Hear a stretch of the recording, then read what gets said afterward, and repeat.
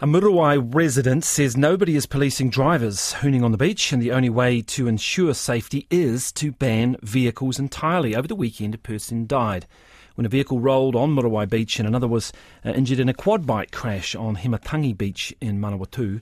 Rayssa Almeida has the story. The law says driving on the beach is only allowed for specific activities such as launching or retrieving a boat or for emergency services. However, local bylaws mean permits can be issued to allow people to drive on beaches if they stick to safety regulations. A 3-day rahui has been placed at Muriwai Beach after a young person died and 2 were injured when a vehicle rolled on Sunday. The community is divided on whether beach access should ever return.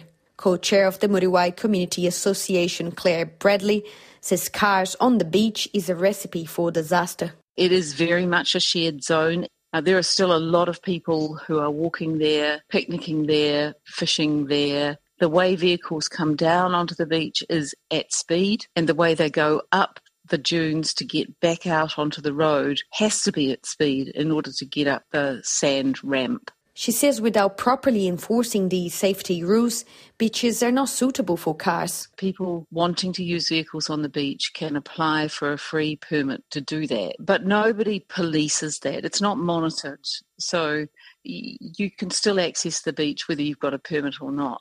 So there's a growing view in the community that the best way to address the concerns of pedestrian safety is to close it entirely. Auckland Council says it's working towards making sure beach driving permits are meaningful. On Saturday, 6 people were involved in a quad bike crash on Himatangi Beach in Manawatu, with one of them transferred to hospital. The area allows driving without a permit. Chair of the Himatangi Beach Community Committee, Judy Howardson, says only a small proportion of drivers don't respect the rules. I like the vehicle access. There's a lot of locals that use vehicle access with their kontakis, they're fishing, take their dogs down. So it's just a matter of finding that balance where recreational users can safely use the beach without people being idiots breaking the rules in their vehicles. Titahi Bay Beach in Porirua has prohibited cars since 2021 after locals raised safety concerns. Vehicles are only allowed for launching boats or unloading items at a boat shed.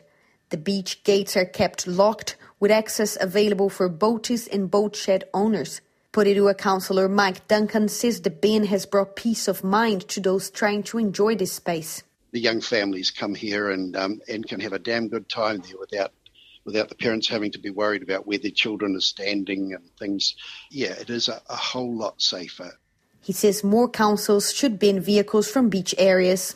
It's a hard ask for councillors to actually to bring these sort of bylaws in, because you're on a hiding to nothing. There will be groups in the community who will want it, and there'll be groups who don't.